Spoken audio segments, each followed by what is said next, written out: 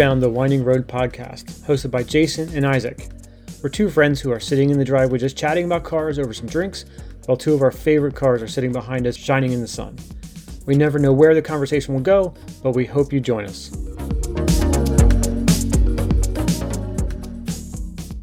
Welcome back, everyone.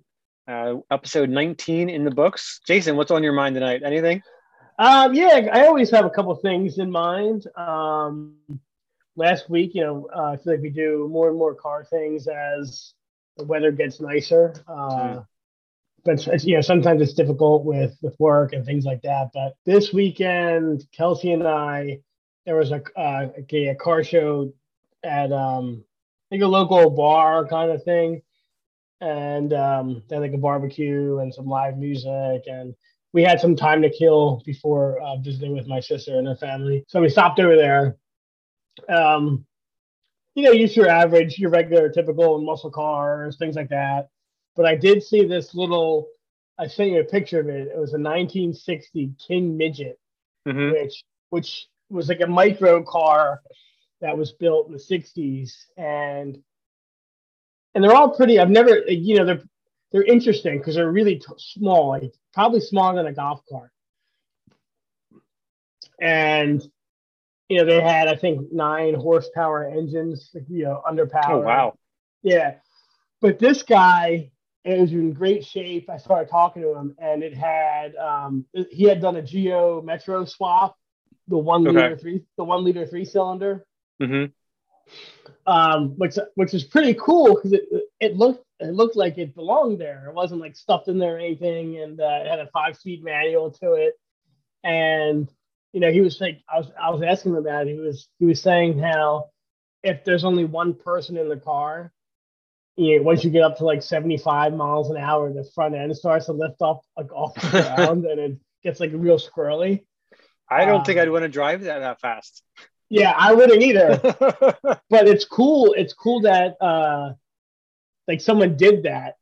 It's basically like a golf cart, smaller than a golf cart, with a little 3-cylinder motor in it.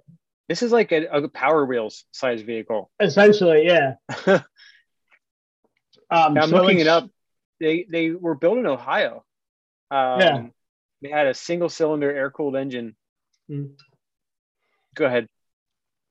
So this guy did all the work himself. He was telling me, he was like, there's like 1,000 members in this like national group of people who own these things. And he's like, we take this on road trips and this and that. And it was actually really cool. It's interesting to see because, I go to Cars and Coffees, I go to the car shows, and it takes a lot for me to stop and have a conversation with someone. Usually it's the same. It's the same, like, that's a 454. You have the same people asking the same questions about the same cars that you see all the time. So it takes a lot for me to go up to somebody and be interested in what they had. So that was pretty cool. It was interesting. Something you don't see every day. And this guy did it all, like fabricated everything himself, which is pretty cool to see as well. So that was, I guess, the big weekend find. And then the other thing I wanted to talk about is golf. I think golf carts are interesting. So before you move on to golf carts, I just was looking a little bit at this while you were talking about it. I'm completely intrigued because I've never seen one before, and you had me completely stumped. Yeah. That's a problem. I'm happy I could stump you because I feel like you'd probably know more about the stuff than I do usually. No, you got me. So apparently they had advertised it as a 500-pound car for $500. So they started production in 1946. And they actually, the first year, it was a kit that you had to assemble yourself. And it included the chassis, the axles, the steering assembly, springs, an instruction manual, and patterns for the sheet metal for $270 in 1946. And then it would accept any single-cylinder engine. So I got me curious, what is $270 worth in today's money? So what would you buy this kit for if it was similar thing was available today? It would be $4,000 today. Wow. Not including the engine. I don't know. I mean, granted, the landscape was a lot different in 1946, but I think if you told someone to assemble like a Smart Fortwo, like the smart car, if you told someone to assemble that and they could buy it for $4,000, I don't think anyone would do it. But also, though, I think that you have to keep in mind the culture and how people were then. That's true. I feel because like people now like don't want to do anything. Yeah, and it was like a lot of mail order stuff back then that you would assemble and things like that. I've actually looked for kits because I think that'd be so much fun to buy like that. Maybe you save money if you put it together yourself. Like I would have so much fun doing that. And I've looked into, like, for instance, golf carts, like, a golf cart kit or something, or like a go-kart kit that you build yourself, and they just don't exist anymore. But I think to me that would be fun, like a little project. So like, would you want a golf cart that's like lifted and has big off-road tires on it? Or how would you build your golf cart? And what would you use it for? So I bring it up because my dad has a house in the Poconos. Okay. And they've had it since like 87, so a long time. And all of a sudden, I'm gonna get like a golf cart to like ride around and like, check things out and that kind of thing. And a lot of people up there have them.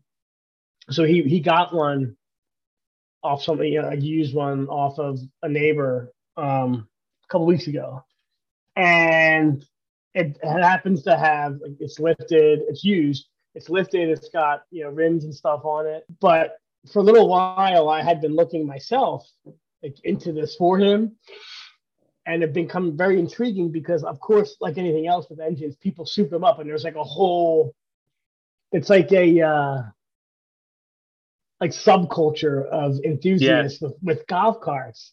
That's a good word, subculture. Yeah, and like Harbor Freight, for instance, makes it's called a Predator V twin. It's like a 4 or 500 cc twin cylinder. And this other company, Vegas Golf Carts, makes like a retrofit kit to fit this Predator motor into this golf cart, and it basically ups the power a lot. And then I joined a couple of Facebook groups just to get some ideas, and I saw some guy swapped like a 3-cylinder diesel motor with a turbo into a golf cart, and like it's awesome because like fires it up, and it's like real clean finish. It's like exhaust pipe on the side, it's like chrome. And he turns it on, and it has like the initial puff of black smoke like a diesel does. It's like a little mini car. If you don't have the space to work on or customize like a classic car, or even the funds, I feel like a golf cart's cool because you can get this golf cart and work on it and customize it, and they're pretty simple. Like for the most part, they don't have like advanced electronics on them. So if you have a little bit of handy, like craftsmanship in your blood, and you can figure things out, I feel like you can have a lot of fun on a smaller scale than building a Daytona. You know what I mean?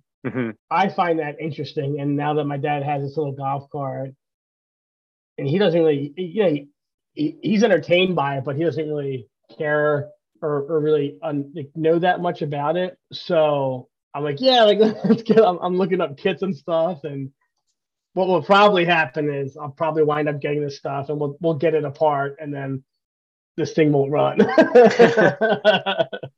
But we'll see. But it's like a huge deal, and in Florida they went to a place called the Villages in Florida, and this place, it's like miles and miles long, and it's a gigantic community. And people don't even drive cars really in there. They just have golf carts, and like $20,000 golf carts. Like people spend a lot of money on these things, and it's just crazy to me, the level of customization and money and stuff that goes into this culture of golf carts. So I'm finding myself kind of, getting into it a little bit and getting some seeing what the deal is with them. It's interesting. How about you? What's going on? How's the week been? So a few months ago, you asked me if I ever noticed people trying to race me. Mm-hmm. And for the most part, I don't really notice that at all. Saturday, I was going for takeout, and From where? What kind of food? a Lebanese place. Was it good? Yeah. We go there all the time. Nice. They know our order because we always get like several orders of falafel and extra like garlic sauce, and we order almost the same thing every time. It's nice. So that's awesome. So I'm on my way back, and the road I take to work, when it gets to one of the highways, it becomes 2 lanes, and then it crosses under the highway and stuff like that. Mm-hmm. So I'm heading the opposite way, and I'm in the 2-lane area, and this blue Tesla Model 3 gets beside me, and she was actually behind me originally when it was single lane, because it goes single lane, dual lane, single lane. Mm-hmm. And then she gets beside me at the one light, and I'm like, okay, whatever. Well, the light turns green, and she must have floored it, or at least like 70% throttle, because she was gone. And I started accelerating quickly because at first I'm like, I don't want to be behind her, like on when it becomes single lane. And I also was just enjoying the car because it was a nice day. Well, I was about up to 5,000 RPM in first gear, and I realized she's still pulling on me. What am I doing? It's an electric car. Most electric cars, or most combustion engine cars, cannot beat an electric car. It's just how it is, because off the line torque. I'm like, I should just stop trying to get around her because I'm just going to embarrass myself. So I let her go and whatever. Then I get behind her and I continue to follow her the whole way home. She was like, she turned into a driveway like a quarter mile from my driveway. The kicker was, after she got in front of me, she did exactly the speed limit the whole way. That's probably why you didn't want her in front of you. It's not like she was going to do like 5 or 10 over the speed limit and she thought I was going to hold her up. No, she had to get around me for some reason. Maybe she was just having fun. And then I get stuck behind her because I don't do exactly the speed limit on that road when I'm driving. And so it was frustrating for me. And the weird part was, she was like a 70-something-year-old woman. Wow. I'm like, really, lady? Like, what's your deal? Are you just trying to prove that your electric car is cooler or something like that? But maybe. Oh, man. So that's annoying, though. Yeah. Jeez. I mean, it could have been worse. It could have been a Prius. They always do less than a speed limit, almost always. But there's no way a Prius would have pulled on that on your car. No, I would have won that one. Yeah. But a pure electric car, they they're usually faster than me. I know I mentioned it to you. I sent you a text message about it. And you're like, well, did you beat her? And while I knew the answer was no, I'm like, I'm curious how far off it would have been. So if you get the Model 3 Performance, they do 0 to 60 in 3.1 seconds. Wow. And I don't think most of the Performance model. I think most of them are the long range and the dual motor. So let's call it 4 seconds, 3.5, 4 seconds. My car's published 0 to 60 time in 2006 is 4.8 seconds. So she would have obliterated me. I don't think a Cayman is getting anywhere close. The closest Cayman you could probably find currently is a 2017 Cayman S, which shows a 3.6 second 0 to 60. 3.6? Yeah. That's good. Or the current GTS, Cayman GTS 3.4, the GT4 3.3. So you have to have a current Cayman that is over $100,000 to be faster than this Tesla. But again, they're apples and oranges, like electric versus combustion engine. It's two different worlds. You can't compare them at all. It's like trying to compare towing of a diesel engine versus a gas engine. There's no comparison, or it's hard to compare them because they just do different things better than each other. So, right. What do you think the value of that Model 3 was? I think most of them are spec'd around 50, 55. like when they were first introduced, they were saying it was going to be under $40,000. So like Mm-hmm. 39,999. But Uh-huh. that's for rear wheel drive only. That's for the small battery. That's for no options and standard Yeah. paint. Mm-hmm. If you add a paint other than black, if you add the dual motor, if you add the bigger battery and other, all the self-driving or the semi-autonomous stuff, you're in the 50s at least. Is the So Model 3, is that the smaller one? yeah, that's And their the Model Model S S is sedan. the Model S is like the normal one that they started with, right? Yeah, so the Model S is like an A7 size, or Mm-hmm. like a little bit bigger than an A6 or a Mm-hmm. BMW 5 Series. They Mm-hmm. actually, if you get the certain option, you can have two reverse facing seats in the trunk. So it can actually be a 7-seater in the Model S. Really? Yeah, like how the old wagons in the 80s had like reverse Yeah. facing seats, and yeah, it's like that. Yes. Interesting. That, and I think they do it in the Model X and the Model Y also. So technically they're 7-seaters, but not really, because you don't want to put anybody back there. It's a joke. Yeah, right. Interesting. I saw while we're on EVs, I didn't read the article, but there was a study done on electric vehicles and how towing something affects their range. Hmm.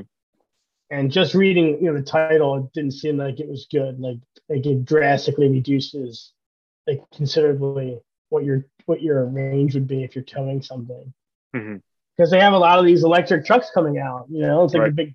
It's like, oh, buy a Ford Lightning pickup truck for $100,000 it is, and Mm-hmm. tow your camper with it and power that too. Yeah, and that's one thing that I hear a lot about people that are new to electric cars. And sales isn't going to tell you this, but the range that they estimate, you're probably never going to see it, because a lot of cars adapt to, or not even adapt, but the electric car, all of the things the car does is based on that battery pack. So the more stuff you run, the quicker it's going to deplete.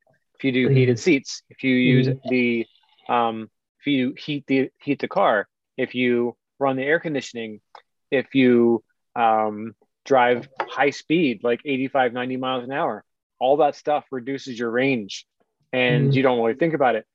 When it's 12 degrees outside, your range is going to drop. And so all of these things combined, all of a sudden you're looking at 75 miles less range. And it kind of changes the game a little bit. Towing is another one. It's something that, obviously, I mean, you use more gas when you're towing. You're going to use more electricity when you're towing. It's just how it works. But people they have a different fear about it, because they can't just stop at a gas station and fill up in 5 minutes. It takes, even at the highest speed charging stations, you're still looking at least a half hour to charge. Is that like the super? Like, I don't know much about this stuff, but I know that Tesla has those supercharger things, and again, I just happened to see something popped up on social media somewhere, and it was saying that Tesla is trying to build like a supercharging station with like an outdoor like movie theater, like drive-in style movie theater, so you can pull in and plug in and watch a movie, which is great. But like, that's not. I don't know. I just don't think like we talked about this in a couple episodes before, where the infrastructure, it's not just like you can fill up and stop your car and fill up, in 3 minutes your tank. But if all these people are driving electric cars and they have to sit there for a half an hour to charge, where are all these people going to go? There's going to be lines for these things. And that's best case scenario. Like, for example, you and I are not in the middle of nowhere. We're in a moderately dense area. It's suburban, it's semi-urban and stuff like that. Like, it's very high traffic area, so to speak. Right. And if you go to, so VW and Audi's network that they helped create, and I think Ford uses it as well, Electrify America. If you go to their website and look where I live, for example, there are, I think, 2 chargers around, and they are not high-speed chargers. They're the slowest charger. So it's equivalent to charging at home on a 110-volt outlet, which means your charge time is going to be a day and a half. Jeez. And so if you look at the map in the Philadelphia area, there might be one charger that is like a 18 kilowatt hour, which means your charge time on the average car is going to be 8 hours. Jeez. And so like high speed charging is 140, 200, 250 kilowatts an hour. Mm-hmm. And I don't know, but I would guess there's less than 50 of those in the country. And those are the ones that'll charge the average car to like, you know, in a half hour or 45 minutes. And so the odds of finding one that's not going to charge your car in a day and a half is very unlikely. So you have to, it's going to take a lot of planning for these EV drivers they're really going to, you're not going to be able to just jump in the car and I'm just going to fill up before my trip. You have to plan, okay, I'm going to be driving somewhere. I know my battery is going to be, you know, this amount full. I'm going to have to plug in for that. Well, most electric cars in their navigation you can put in, you know, when you put in your destination, a lot of them will calculate when you're going to need to stop and where there's going to be a charging station. And that's great and all, but if you're just looking up yourself, it's not like looking at Google Maps and saying, oh, there's a Sunoco around me, there's an Exxon, there's a Wawa, there's, you know, a 7-Eleven. You know, you can go to all of those and there's going to be 87 octane there. There's going to be 89 or 91 octane. There's going to be whatever, you know. When you see one of those charging stations on the map, you don't know if it's going to be a 1.5 kilowatt charger or an 18 kilowatt charger or 150 kilowatt charger. Some of them tell you, but if you do find one, you're probably not going to be the only person looking for that high speed charger. So you're probably going to have to wait. And I'm assuming that all these EVs are, you know, using the same connector. Nope. Wow. So how does that work? That's the other thing. They're not standardized. Only Teslas can use the Tesla superchargers. And while most Tesla charging stations are superchargers and will charge the car relatively quickly, if you are someone who doesn't want a Tesla for whatever reason, like you want the Mach-E or you want a Rivian or whatever, you got to find one that's on a different network. And that's when you run into the problem where you don't know what speed charger you're going to get. So this is where we need to create some type of universal connector that people can hook up to these Tesla superchargers, and then we can sell that. Well, I mean, I'm sure there's adapters.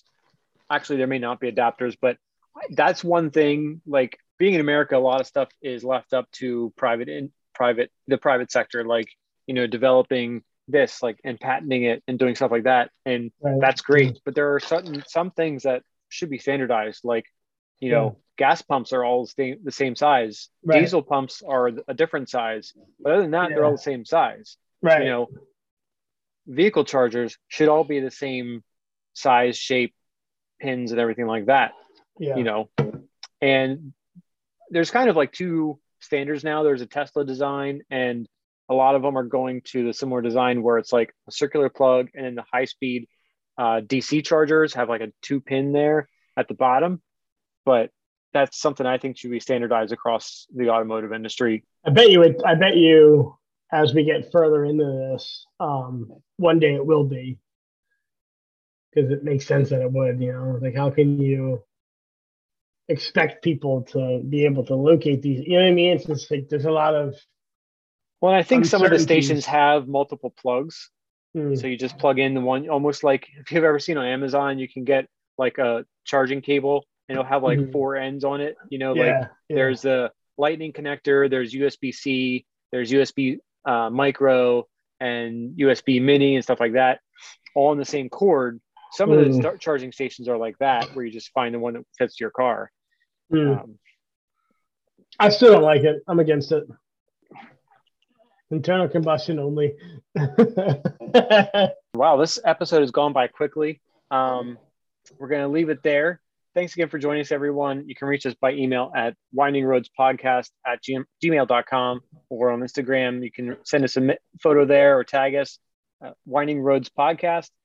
We look forward to hearing from you and having you tag us there. And as always, if you could rate us and review us on your favorite podcast app, we really appreciate it. That way other people can find this podcast as well. Until then, enjoy the drive.